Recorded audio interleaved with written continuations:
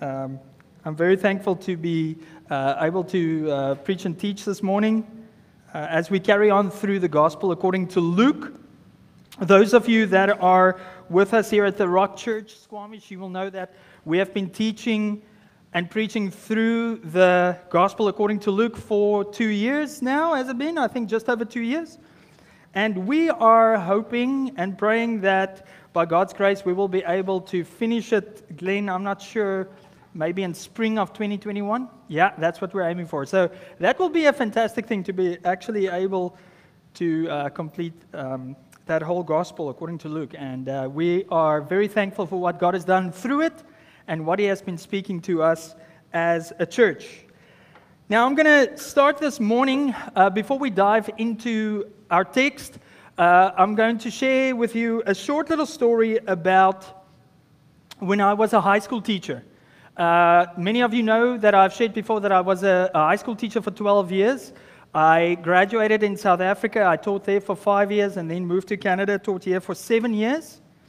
And then I sensed God called me out of that capacity of teaching students in high school into this capacity of teaching the Word of God in church capacity, discipleship capacity, evangelistic capacity. And but I want to share with you something that happened when we were still in South Africa and at a school I was at right before we moved to Canada. I was teaching at a high school that was quite a prestigious sports school. And they had a high value for rugby as a South African. It was a great school to teach at and to coach at. But there was not a high view of academics. And what happened with that was with many of my class sizes and with the kids that I was teaching is they were really disinterested in what I was teaching, specifically this one subject that I was teaching. It was business economics or studies. And one of those classes was a grade 9 class. And if you know anything about grade 9s or grade 8s and 9s, students between the age of 14 and 15 and 16, man, there's a lot going on in their lives. They hit puberty, there's pimples, there's hormonal changes. They are bonkers. They just go all over, okay? And together with that, I had this one class, and it was a big class. I'm guessing it was close to 40 students in my jam-packed, prefabricated classroom, and it was high temperatures in our town that we were living in, high 30s, even as high as 45 degrees Celsius with no air conditioning. It was insane, okay? Now, on one such occasion that I had this specific class that was so disinterested, I just had enough, okay? They were disrespectful, they were not listening, they were all over. And I stood in front of them and I said, "Hey, do you know with what authority I stand here?" And they all went silent and they looked at me and I was like, "I'm standing here in the authority of the Lord Jesus Christ." And I could say that because we were predominantly a Christian culture. It was a public school rather, but we had a Christian ethos and a mandate. So I was able to freely share the gospel or my faith with them. But I stood in that class because I was just like, I had had enough. And I thought, man, maybe they will listen to me if I do that. And what happened was, there was a student that sat right in front of me, and I remember his face, and he looked perplexed, and he put up his hand. And I was like, "Yeah, you got a question?" And he's like, "Mr. Botha, what does the word authority mean?" And the whole class just laughed. And I threw my hands up in the air, and I said, "Yeah, no wonder, you don't even know what authority means." And you know what? I thought about that story as I was preparing this message today, and I didn't put the title up there, but it's entitled "True Authority That Flows from True Identity." And this episode in my teaching experience happened, and I was reminded of it because I felt like God was saying to me, "You know, Rudy, you're not that much different than those students and that student that asked that question. What does authority mean?" Like, you know a definition of authority, you know that it is a kind of a power that is delegated towards someone, and then they exercise the right to tell other people or to exercise that kind of authority over people or a situation. But that's the definition. but you don't really have a clear understanding of it. And I want to submit that problem to you today. That is the main thesis of today's message. I'm going to try and drive at one point. And the problem is this, that I believe that we see that at play in our lives. We see it at play as the children of God, as Christians. And we see it at play in society, that we really do not have a good understanding of what true authority means and what it is. You know, if you're anything like me, you would maybe have to admit that the majority of the time when someone tells you what to do, you resist it. If you're anything like me, when you're pulled over by the RCMP, even though you were speeding, there is something inherently within us that wants to justify what we have done. I just arrived in Canada as a South African, and in South Africa, we predominantly speed. It's a lot of adrenaline in South Africa because of the high crime rates, and we have got a speed limit of 120 on the highway. But if it says 120, the rule of thumb is that means you can go 140. And so when I arrived in Canada, I was pulled over twice for speeding.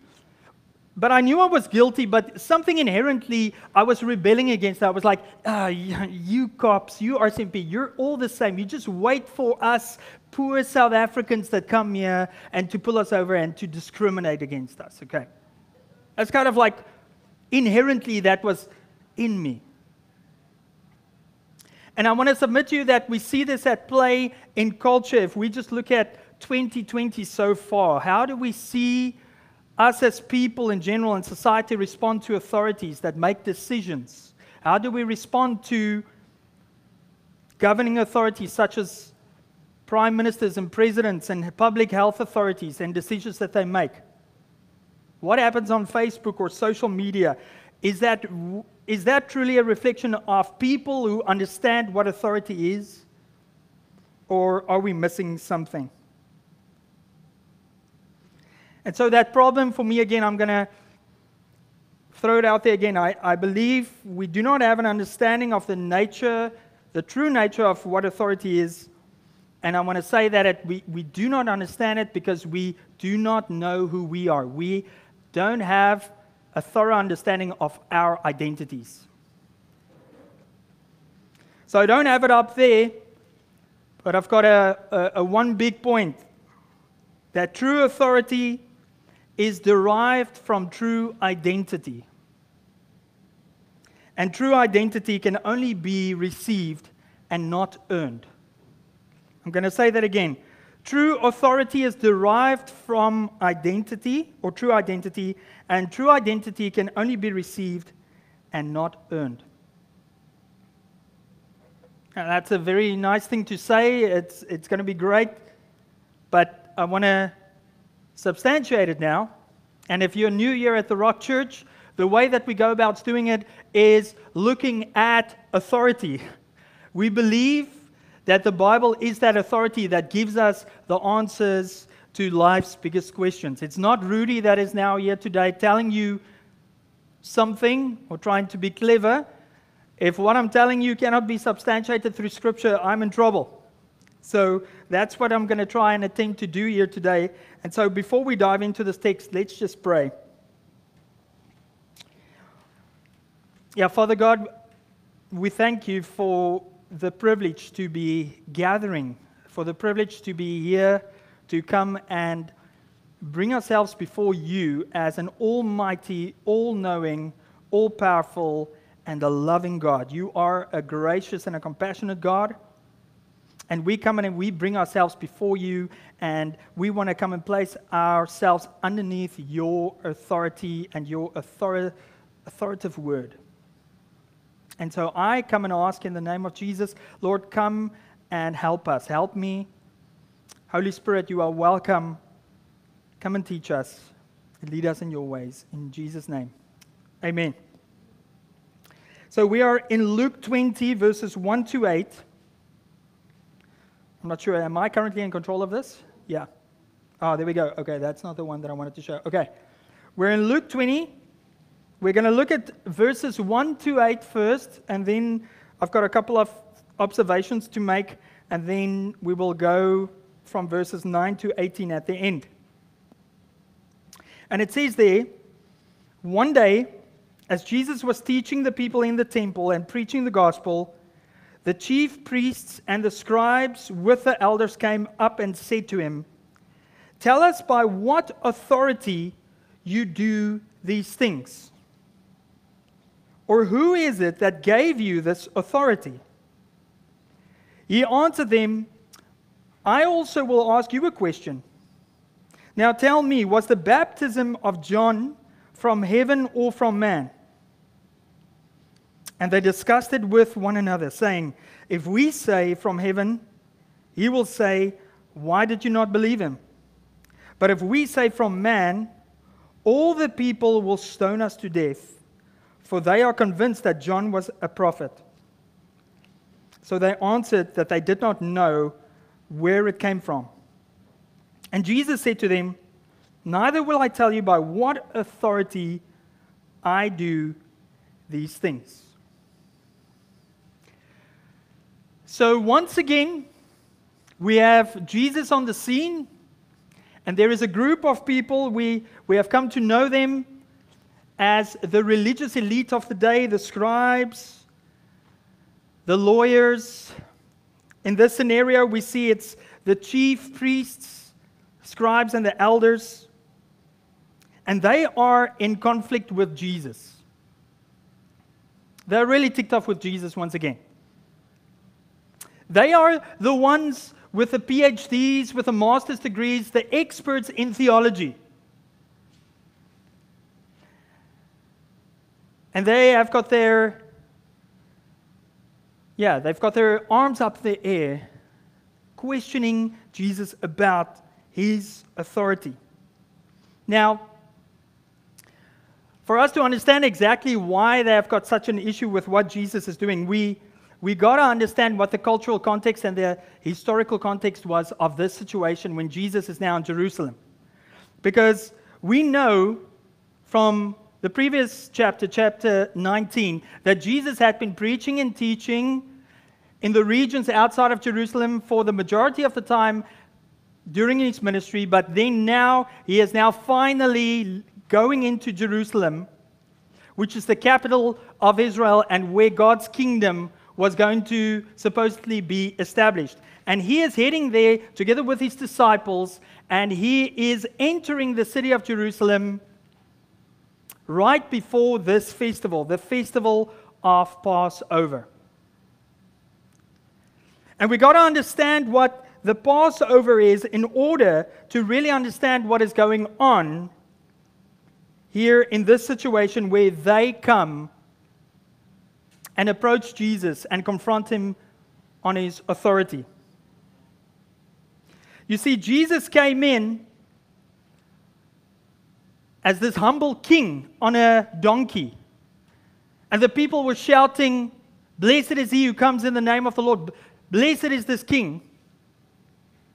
And he was representing for these religious leaders totally the opposite of what they wanted to see. They wanted to see a military Messiah come in, an anointed one, a king that was going to come and obliterate their oppressors, the Roman Empire.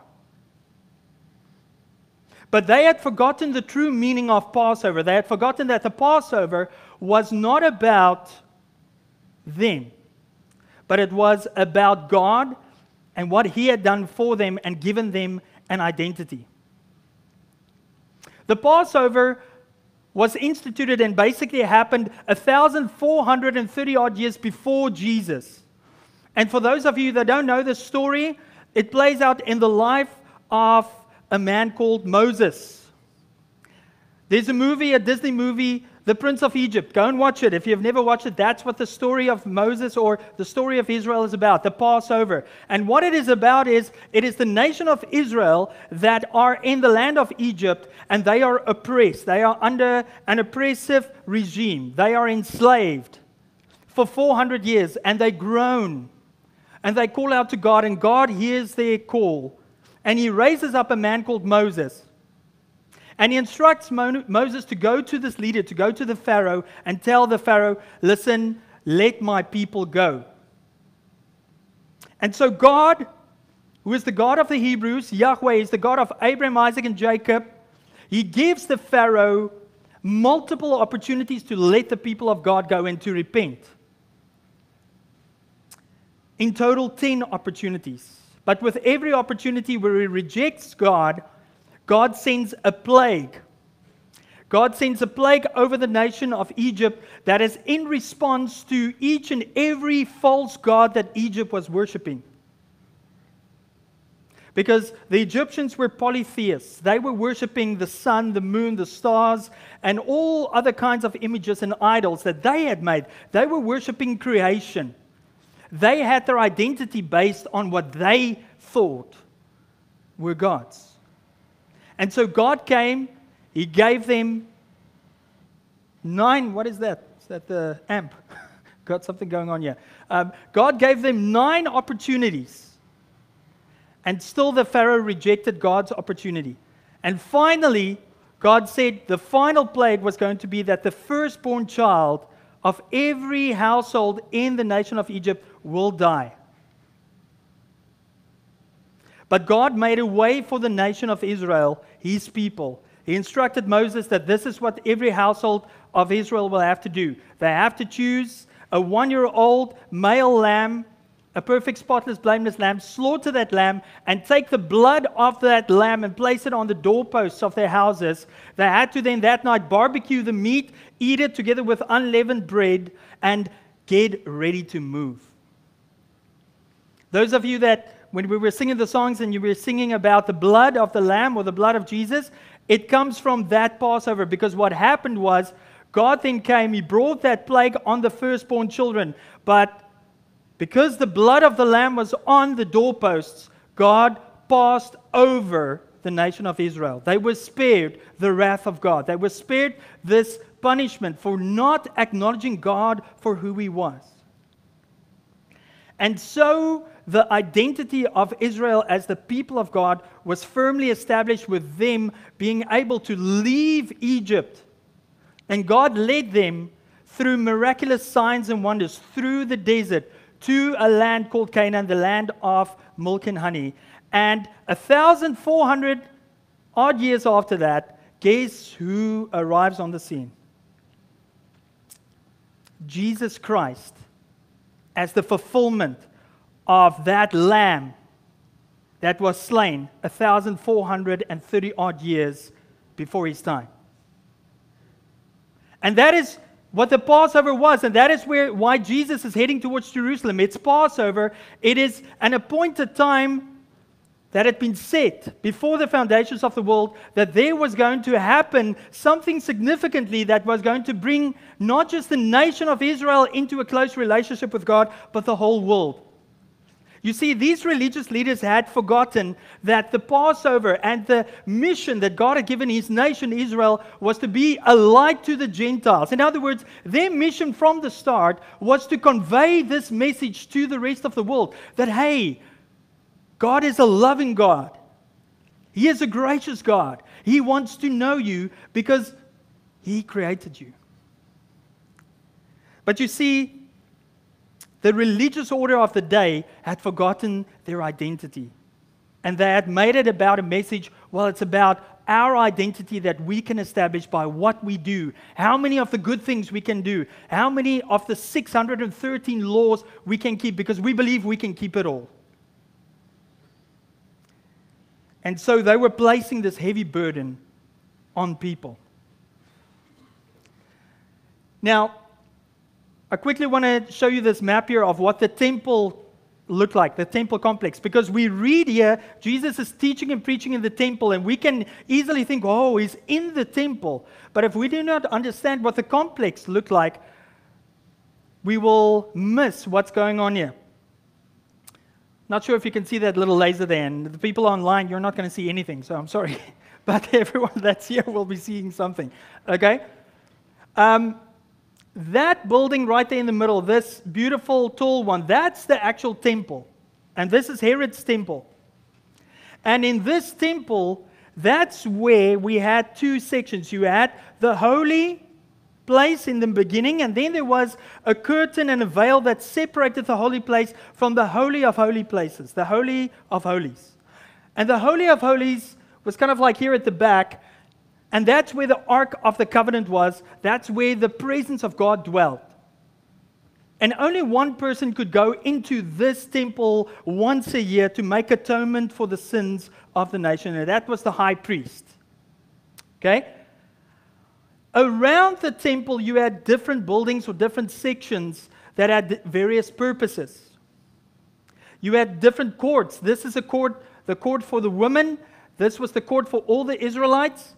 And from here, this is where the people came to worship. They came because over here, right in front of the temple, that's where the slaughtering of the lambs would take place. That's where people would bring their sacrifices and offerings during the Passover. But around this area, there were other courts as well. Out of this area, this wide area, was actually the court of the Gentiles, and that is what we see at play in Luke 19. Jesus is appalled with what's going on in the court of the Gentiles, because what that means is it's the court for outsiders. It's so that those who do not understand or know God or they're seeking, they can come close and they can listen. They can hear the word of God preached. Now, the big question is, where was the word of God then preached? In this area, here where there are some steps, and this was a specific area where the Sanhedrin, the religious elite, dwelt and where they hung out, and specifically during the Passover, that is where they preached to the people. And so you would have people in this area gather to come and hear what these religious people were teaching. And so I believe that it could be very much so that where these religious people were actually to take their position of authority, their pulpit, guess who is standing there at the Passover and who's actually now teaching the people? Jesus. Jesus. And they are ticked off. And they are questioning his credentials. They are basically asking him, show us your PhD, show us your master's degree. What do you think you're doing? This is our pulpit. We teach you. That's what they're actually saying to him. Because he had come in as this meek and humble king. He was appalled by what was going on in the court of the Gentiles, overthrew or overturned the tables, going all violent on them, a righteous violence or anger. But then he has moved now into their pulpit.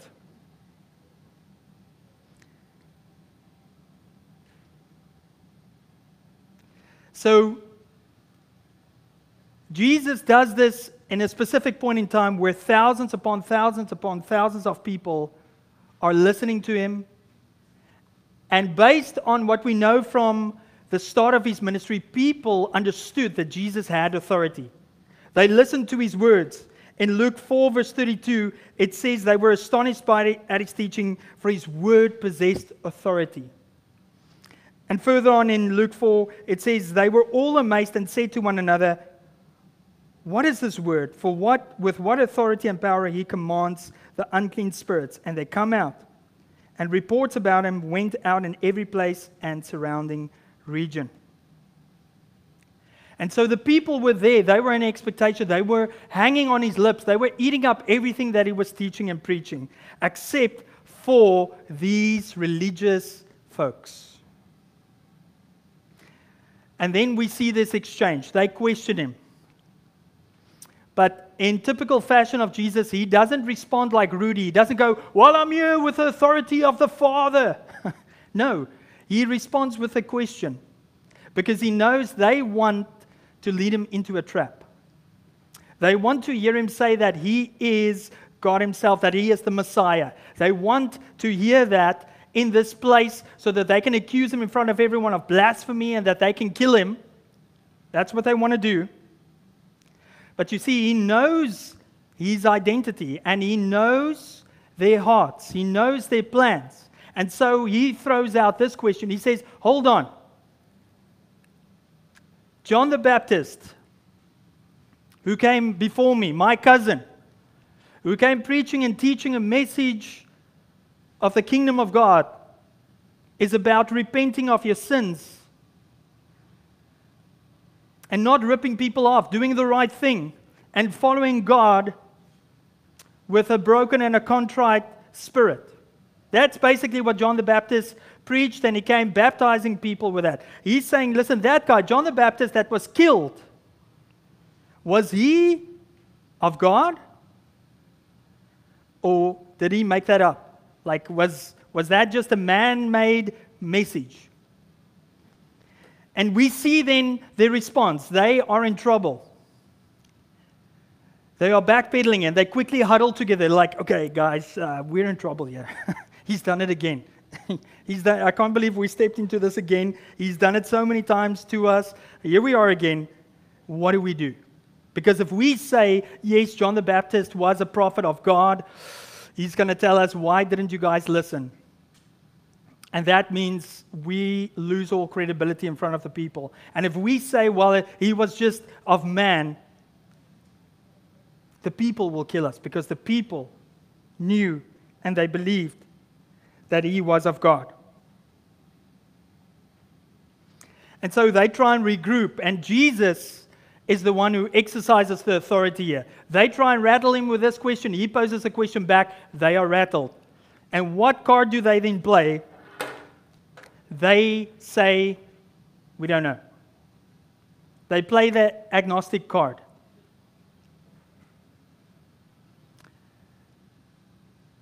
It's kind of like the card that so many of us play, and we say, I'm not sure, I don't think there's a way to know whether there is a God. I'm not sure if we can truly say, if we look at the universe and the stars and the sun and everything that lines up and the galaxies upon galaxies, and if we look at the fact that there is only one planet in this entire galaxy that's got life on it, and the perfect circumstances for life, I'm not sure if there's a way to know if there is a God. It's kind of like that card that they throw out. We're not sure. But Jesus responds with authority back to them, and he says, then I will also not tell you by whose authority I'm doing this. Because they had opportunity after opportunity after opportunity, just like Pharaoh, to see his authority. They had witnessed his miracles. They knew that he had performed miracles that only the Messiah could do. They saw his life. They knew that he was sinless. He had not broken any of God's commandments. And the only reason why Jesus is able to do this is because he understands his identity. He can exercise true authority because it flows from true identity. My main point that I'm driving at here again is that true authority is derived from true identity, but true identity cannot be earned. It can only be received. What I want us to see is that these religious people were exercising an authority that they thought they earned. They thought they were really good. But they had actually a false authority. There was no authority because they had forgotten their true identity.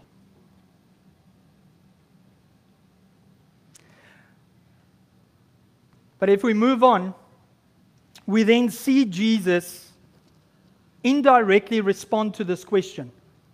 He makes them look like idiots and fools, but then he does respond to give them the answer to the question that they ask. And we read this in Luke 20, verses 9 to 18.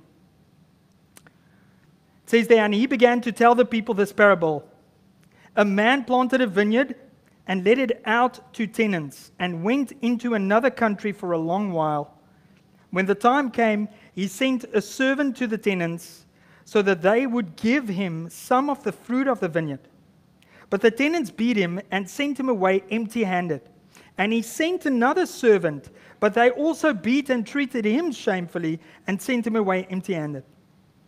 And he sent a third. This one also they wounded and cast out. Then the owner of the vineyard said, "What shall I do? I will send my beloved son. Perhaps they will respect him." But when the tenants saw him, they said to themselves, "This is the heir. Let us kill him, so that the inheritance may be ours."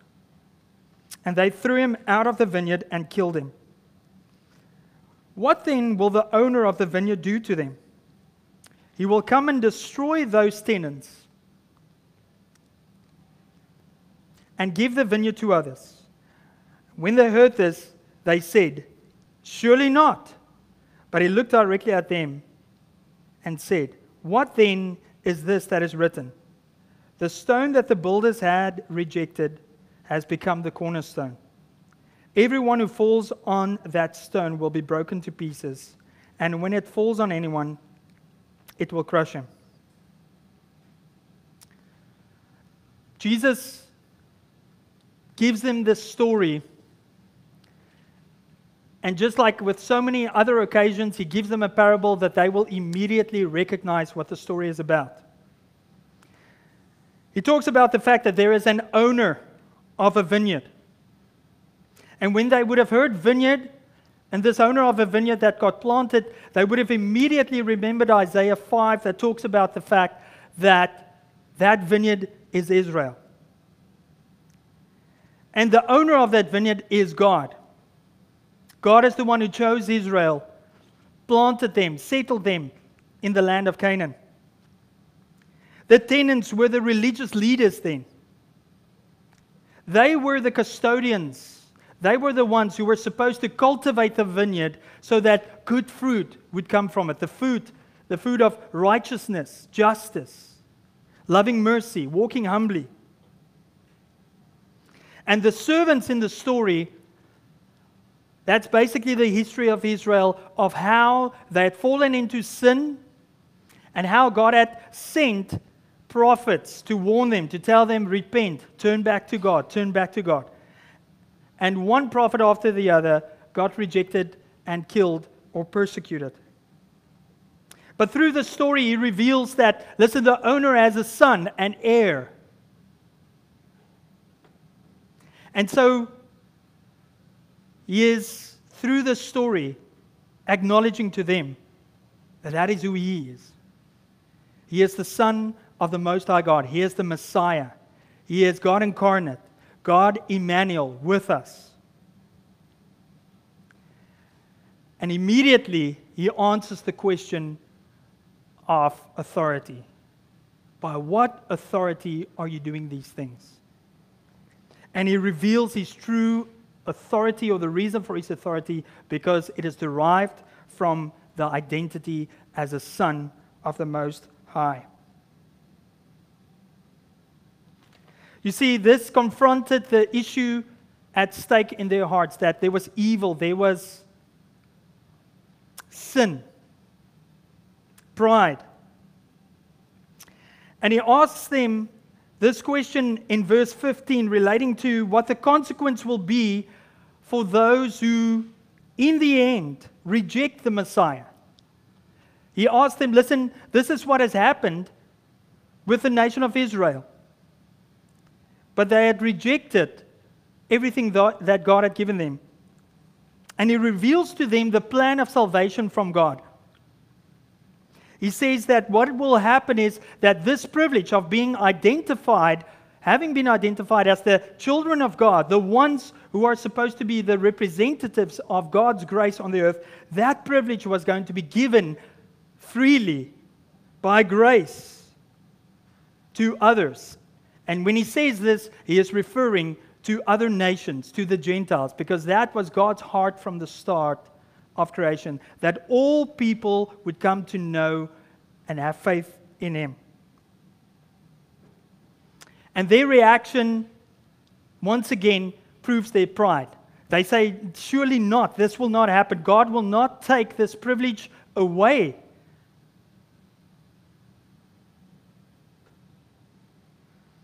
And he says that, in fact, this is what will happen. There will be a consequence.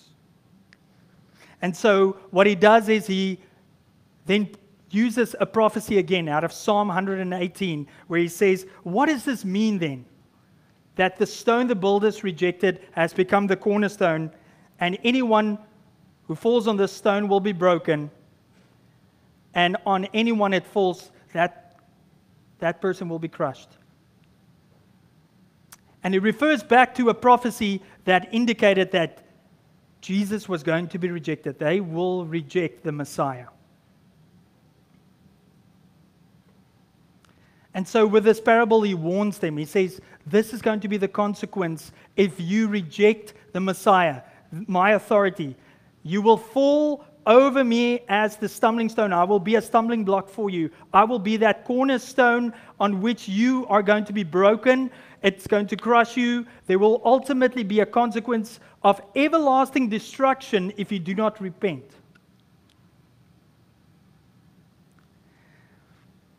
Because a cornerstone was the most important stone that was laid in masonry or with buildings that were built from brick or stone. And everything else that is built from that house follows that direction, the precision of that stone. So Jesus was telling them that I am that cornerstone for life. I am the one that lays the foundation on which everything needs to be built.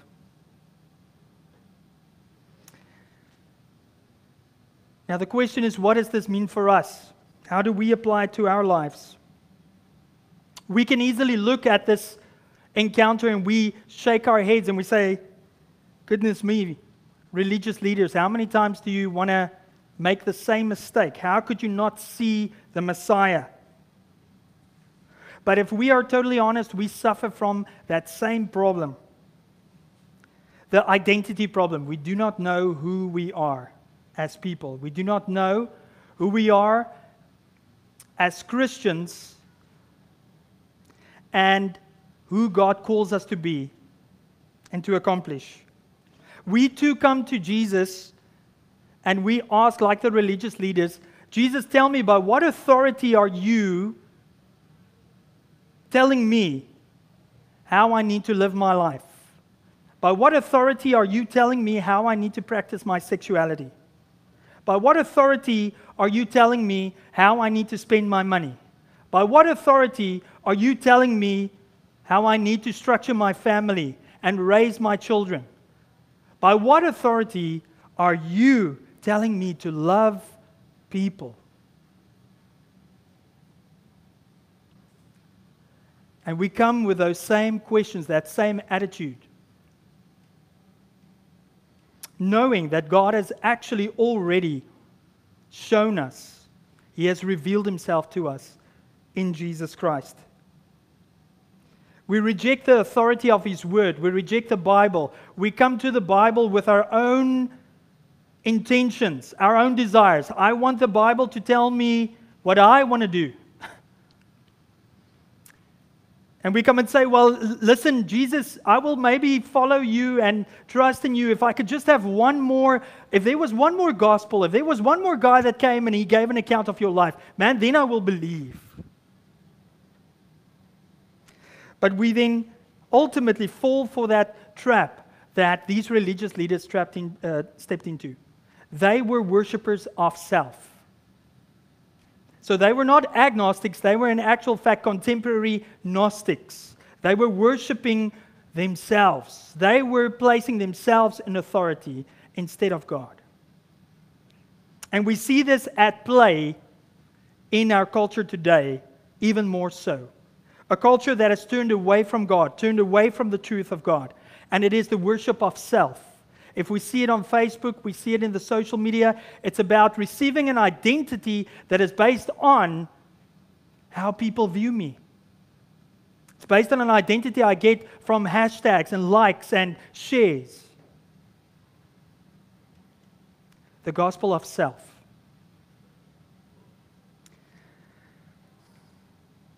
There is a poem that was written by an English poet called William Ernest Henley.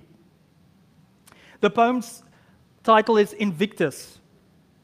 And it was a poem that was recited and memorized frequently by Nelson Mandela. And if you do not know who Nelson Mandela was, go and Google him.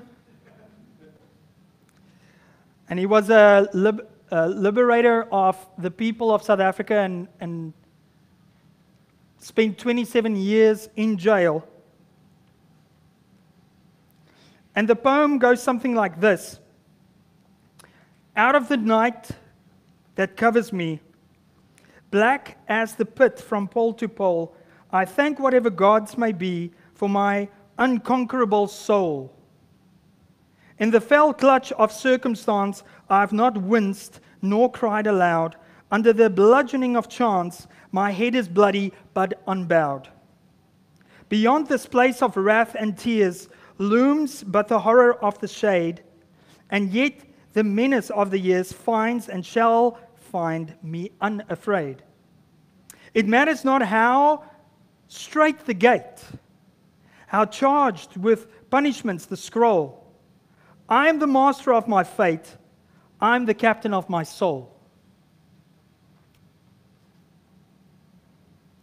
I want to point out to you that the last stanza of that poem is in direct contrast to Matthew 7, verse 14, where Jesus says, "Straight is the gate, and narrow is the way, which leadeth unto life, and few there be that find it."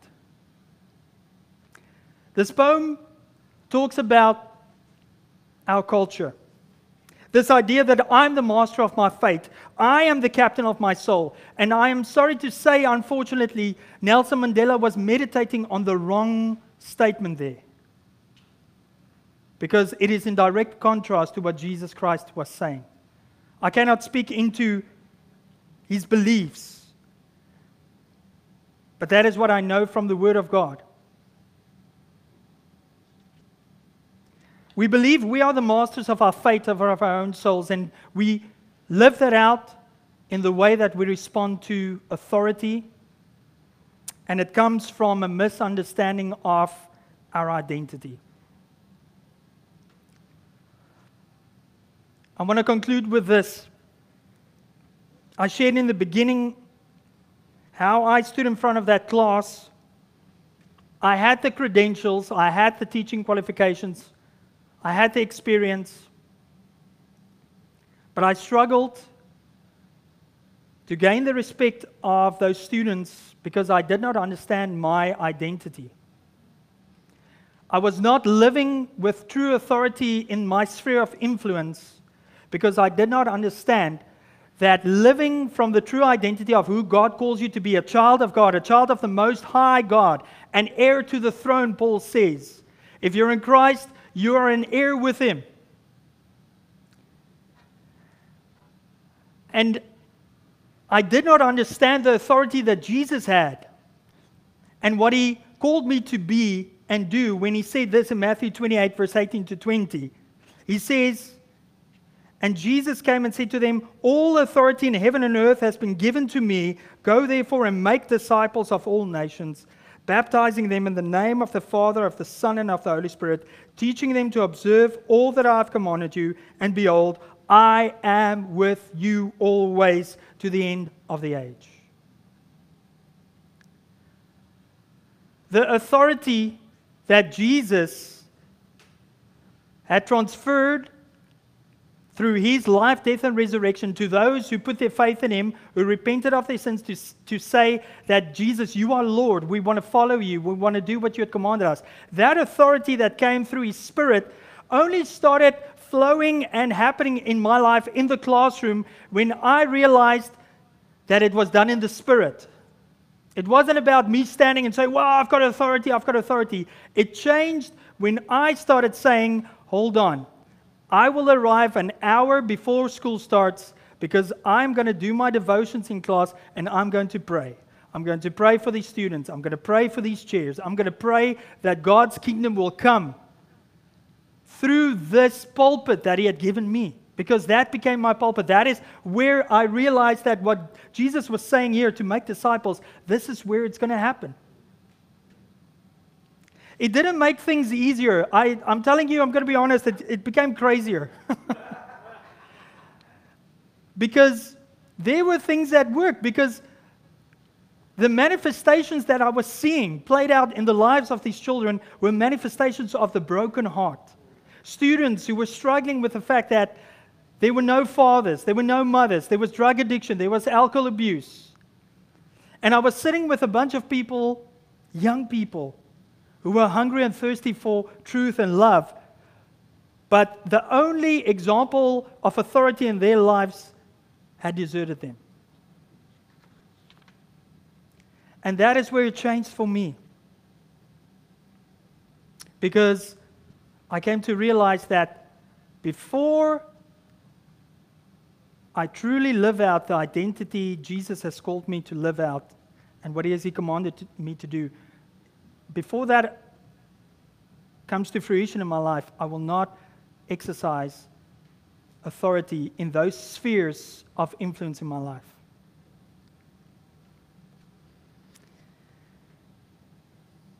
Question is, how about you?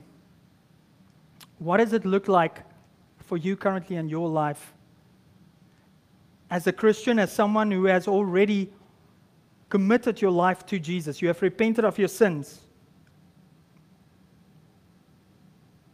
What would it look like for you in your life if you started living with that authority, but it's not coming out of a place of pride, but it comes out of the fact that you understand Jesus is the one who has all authority? How would that impact your work life? How would that impact your neighbors? How would that impact your first neighbor, which is your spouse, and then your children? How will that trickle down into this community of Squamish? Imagine what it can look like if we gave the illusion of power and control over our own lives, if we gave that up and we said, Jesus, come and rule and reign. You have authority. You can tell us what to do. We'll do it. And what that can look like for you if you are not a child of God yet, if you are looking for identity, this is a wonderful invitation that God gives you to say you can be one of His children. You can enter into a relationship with Him simply by acknowledging that you have a need for your sins to be forgiven, to confess it, and to say, Jesus, I trust in you, I repent of my sins, I want to follow you. And you join in with God's family, the church. And that is what Glenn said in the beginning. That predominantly is walked out in community and family, in community groups, joining in with life, in the messiness of life with other people. And so if you haven't made that choice yet, this is today an opportunity for you to do that. And I trust and pray that you will consider Jesus, that He is the one who has ultimate authority. Let us end off in prayer as the worship band maybe comes to the front. And we are going to sing one last song.